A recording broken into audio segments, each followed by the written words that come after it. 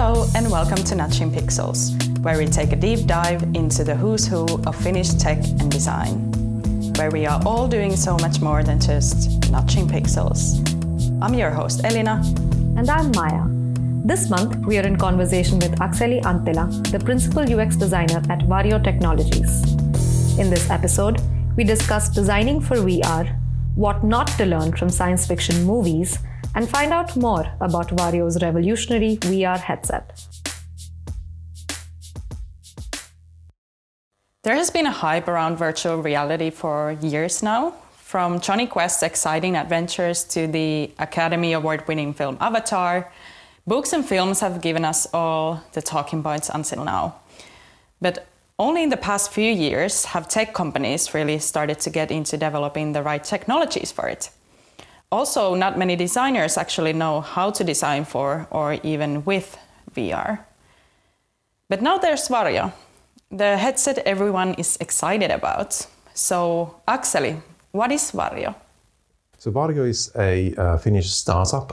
We are doing the world's first human eye resolution VR headset, and basically what we are doing is tools for professionals. So we are creating a product that is meant for people who really need to solve problems through VR, either creative professionals like architects and designers, or people who are involved in simulation, for example, people who build simulations of power plant control systems, or for example, pilots who need to learn how to pilot an aircraft or stuff like that. So that's what we do. And we've been quite popular lately in the press because we really do have a headset that allows you for the first time to see what the human eye sees. Because you have the actual physical product, so the headset, and then the UX, so what you see through those headsets. So what's the balance in your design team between the actual physical product design and the UX design? Well, first, the good thing is that we are the same design team and we sit really close together, and I think that's crucial in any kind of like design or creating something new. The key is that you need to be really close to each other as colleagues, so organizationally and physically. So we are, I think, 2/3 UX and 1/3 industrial design, because we are creating a physical product. Yeah. So creating the physical product is because we are creating a complicated physical product. There's a lot of like mechanical design that we need to figure out. There's a lot of ergonomics, for example. We are talking about a thing that sits on your face for long periods of time, or maybe not. Mm-hmm. There might be a situation where you just quickly peek into the headset. So the industrial designers have a massive set of problems they need to solve. How would we make this comfortable, serves its purpose, and is desirable from kind of a styling and what is the story that the thing tells? And the same things, of course, apply to the digital design that we do. What is the thing you see inside that also is basically ergonomical, so your eyes don't get tired. Even if you're colorblind, you can still use it, and basic stuff like that. Plus, talks about the same language as the other parts of the experience. Because one of the key things we need to figure out, because we do a physical product, we do a user experience of the things you see inside it. We do websites, we do online tools for the guys who are using it. All needs to look like it came from a single designer's fountain pen in a way. So trying to figure out how these completely different things speak the same language is, of course, is big design. Not a dilemma, but a challenge. Or not even a challenge, a joy to solve in a way. How does this change in the different headsets also sort of help you understand what the experience is supposed to be like? I mean, what are the challenges when you're designing? Like here, are you designing specifically for what the Varjo headset does? Or are you also sort of looking to expand to see how that experience can be plugged into these different types of headsets that exist? It depends on the customer need. For example, if we are talking to somebody who, for example, works in marketing, and they have a range of products they want to launch the VR experience for, ranging from cardboard all the way to Varjo, for example. And it's kind of similar to the problem you're facing when you have to do a website for mobile and very large screens. How do you make it consistent, or do you have to make different versions for different things? The shock that you get if you start working for a Varjo headset is that you can see absolutely everything for it, and if you design for a Vive Pro, for example, or an Oculus Rift, which are the kind of a fairly well-known examples of higher-end consumer devices, you really can't use the same textures. So that's only about the visuals. Yeah. Then there's, of course, the whole thing about how do you control the experience? What are the kind of controls you use? Do you need to figure out how a professional who's using the mouse and the keyboard, how would they do that with a headset, or whether their hands should be visible and used for controls. Yeah.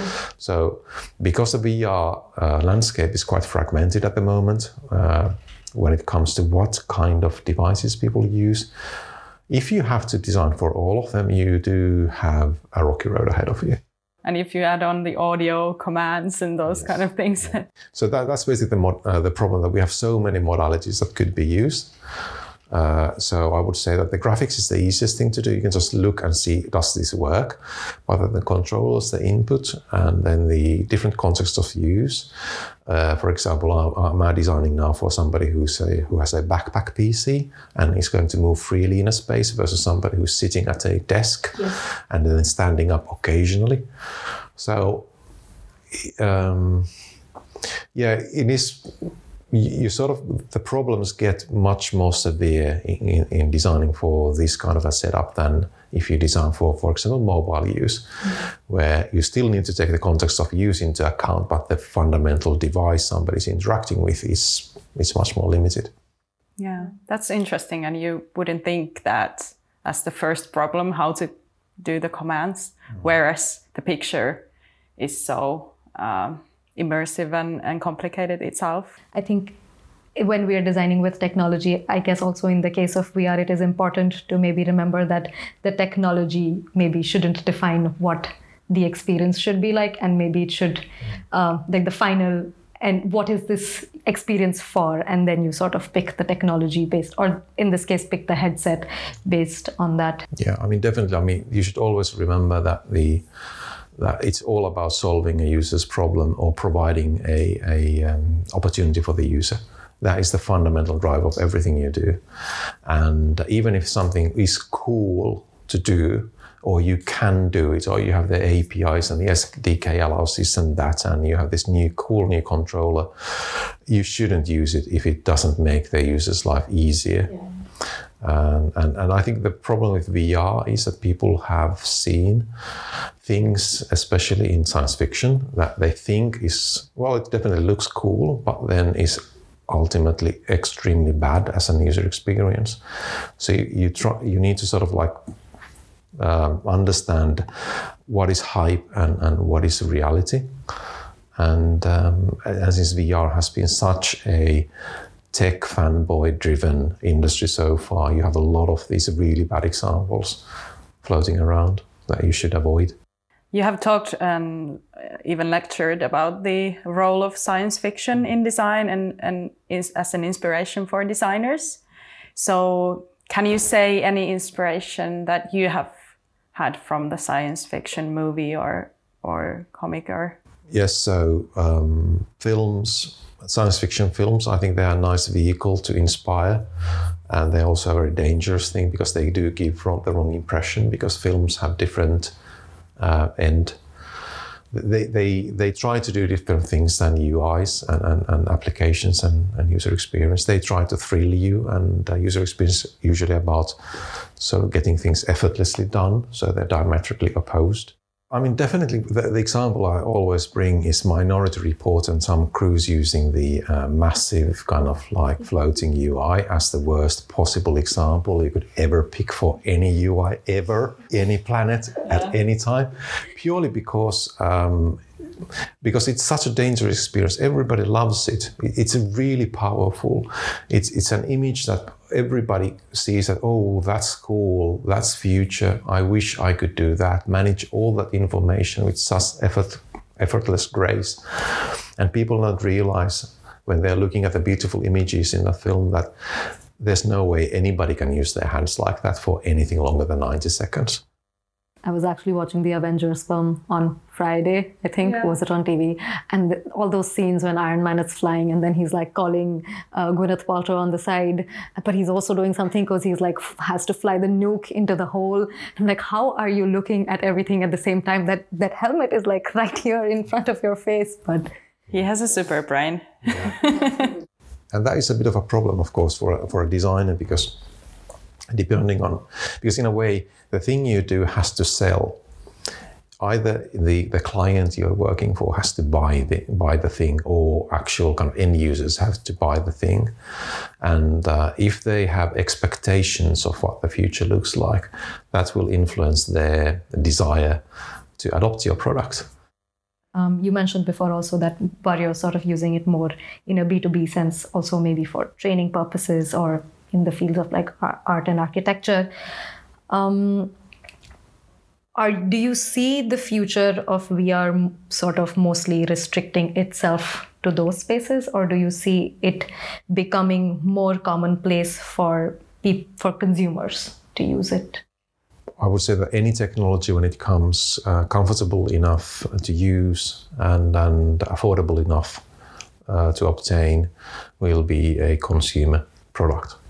And of course, from Google Glass, we know that there are societal issues also at play, like the fact that you think that somebody is snooping on you by looking at you was a massive problem with Google Glass. So it's not necessarily a question of how can we do it. Yes, of course we can. Eventually we will be having glasses that are very, very comfortable wear, like eyeglasses, and you will have lots of high density information on them. Whether it's desirable, probably, but we need to solve some societal and interpersonal kind of behavior issues before that. We already know that people have problems by misusing their mobile phones. Yeah. I mean, we know for a fact that if the mother isn't looking enough at her infant at a certain stage in the infant's development, there will be issues for the child. I mean, the good thing about mixed reality glasses is, of course, that you see through them. So I will be actually looking at you. So I'm not looking somewhere, I'm not looking down. So maybe we will have a better society when we actually have mixed reality. Could you maybe define what mixed reality is for our listeners? So there are a lot of terms that are bandied about when it comes to VR. So there's virtual reality, which basically, for my purposes, I define as that you are inside a bubble of virtuality. Everything you see and hear was created, and it has no reflection of where you are in the physical world. So it's completely virtual. Augmented reality, I think you could talk about things like HoloLens, which is basically you have spectacles or glasses which you can see through, but we can also project information on top of the real world. But you're always seeing the real world. The current versions of this technology have a bit of a problem because they can only project more light into the scene. For example, if you're looking at a white wall, with the current technology, it's very difficult to see anything because you can all the text you will be reading in the actual glasses will be white and therefore difficult to read. And that's why we talk more about mixed reality, which is basically, for example, you have a camera. So you have opaque glasses, but you have cameras that are shooting the environment around you. And you can freely mix virtual objects with a real video feed, for example. So that's kind of, you're mixing realities. You're not augmenting the real world with virtual stuff, but you're mixing the virtual with the real. So maybe those three terms are most used in our language at the moment: the virtual, augmented, and mixed reality. So do you see that that's the future of designers, to have the skills also to design for VR and AR and mixed reality? Or do you think it's more like a specialist thing or skill? I think you should have the level of understanding about if you're doing any design, interaction or graphics design or anything, you should have enough exposure to what virtual reality is to understand the inherent limitations and opportunities within virtual reality. But for example, if you have an extremely good graphics designer, then there's a lot of graphics design work in virtual reality applications. So there's no need necessary for you to be an extremely good designer of 3D interactive environments, which is one part of what happens in virtual reality. Just be a really good graphics designer who understands what kind of graphics and layouts and interactions with menus, etc., work in virtual reality environments. So I would say that understand enough about the environment you're designing for to feel comfortable that you know the limitations. This means that try and do as much as you possibly can in VR. If you're designing for VR, you really have to do it. You have to view the result in VR. Fundamentally understand what are the situations where people will be using these different things. What are people willing to do in a certain situation? If for example, they have a phone, what they are going to do with that phone, or understand that if people have VR glasses, they are not going to run down the street because A, the cable will snap, and B, they will run into a wall. So you have to just understand what the device is and how it's used. But try to be good at something at least. Are those maybe your principles to remember when designing for VR sort of thing, or would you like to add something a bit more to that? Okay, there's a wealth of information around. If you want to start designing for VR, I mean, go to YouTube and watch all the keynotes from various players who actually make headsets nowadays. That's a really good, quick thing. So watch those. Spend a few hours doing that, and then just get cracking. Going back to also the uses of VR, how do you sort of see these industries themselves change, like the training industry or people who, or how architects work, for example? How does VR influence this, and what does the future look like for them? Well, in the training and simulation industry, for example, there's a big move towards more affordable systems. So traditionally, it's quite expensive to make simulation setups.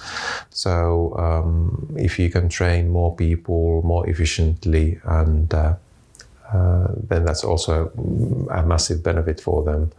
And also, if we are talking about VR as a training thing, so there's a lot of cases where people are using VR for training, anything ranging from firemen to pilots to operating big machinery.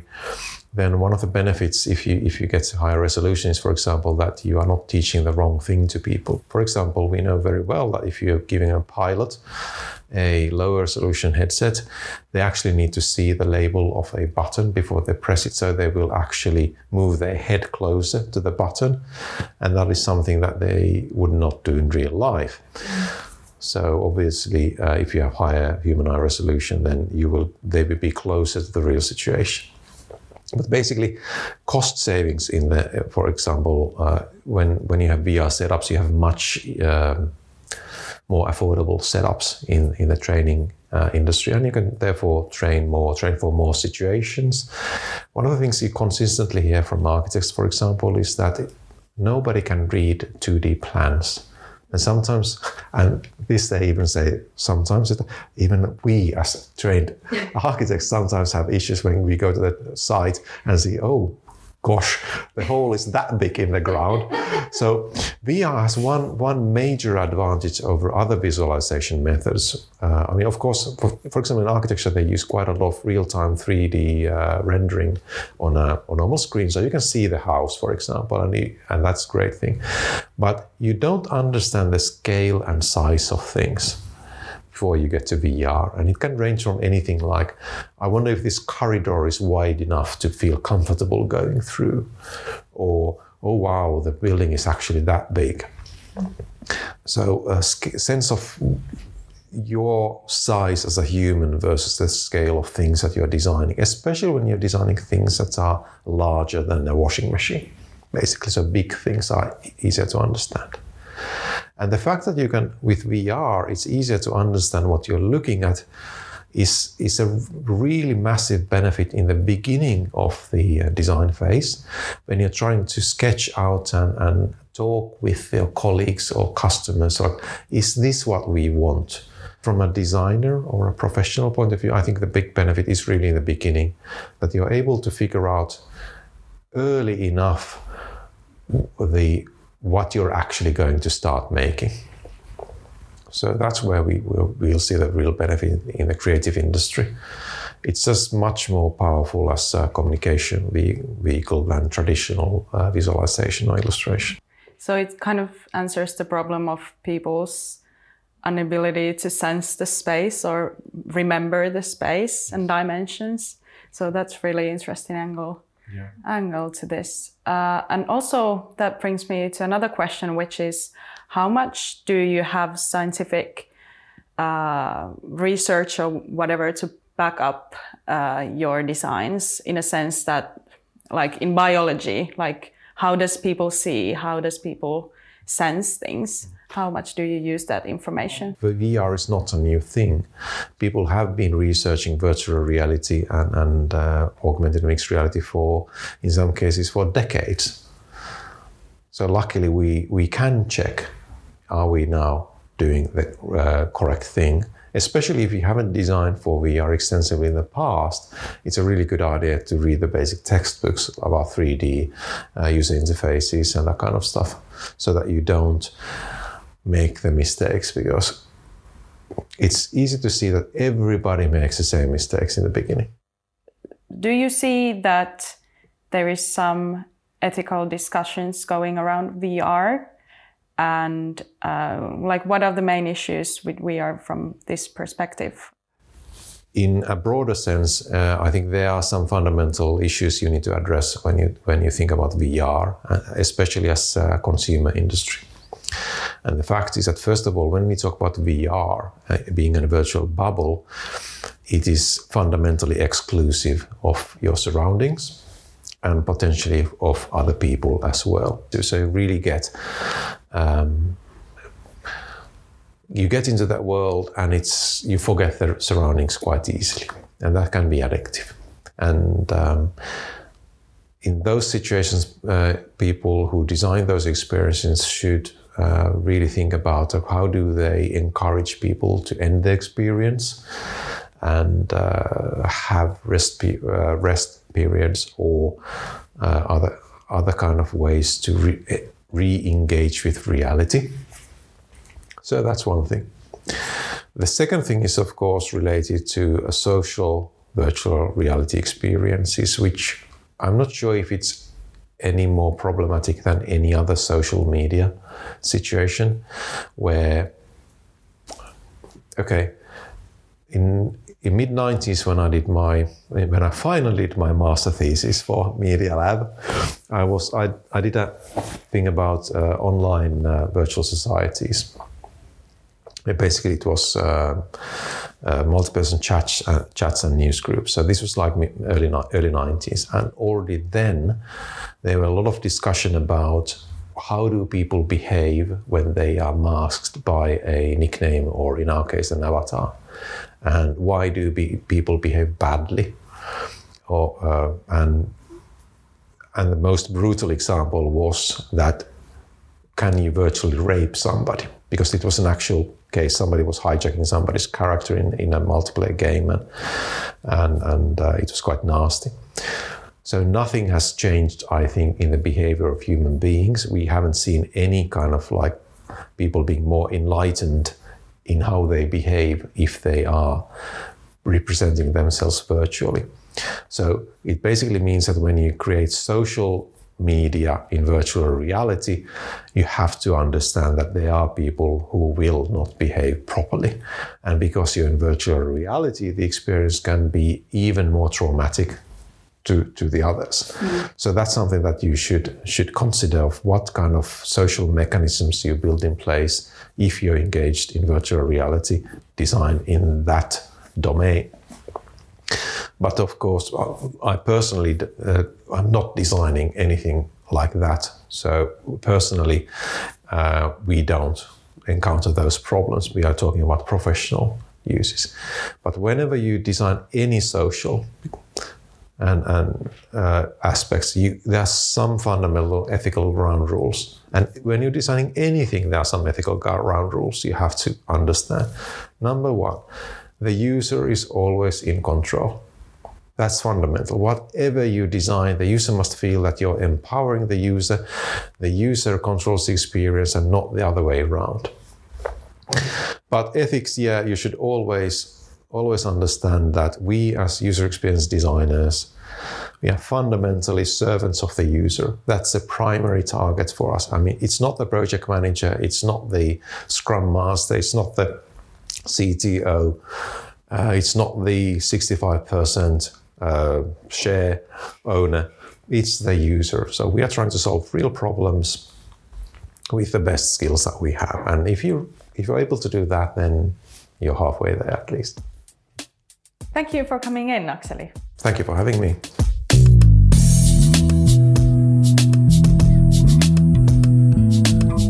Thank you for listening to Nudging Pixels. We release a new episode on the second Friday of every month. Don't forget to subscribe wherever you listen to your favorite podcasts. Music for this show was created by Niko Salminen. Visual design and art by Illusia Sarvas. This episode was recorded and edited at Houston Inc.'s office in not-so-sunny Helsinki.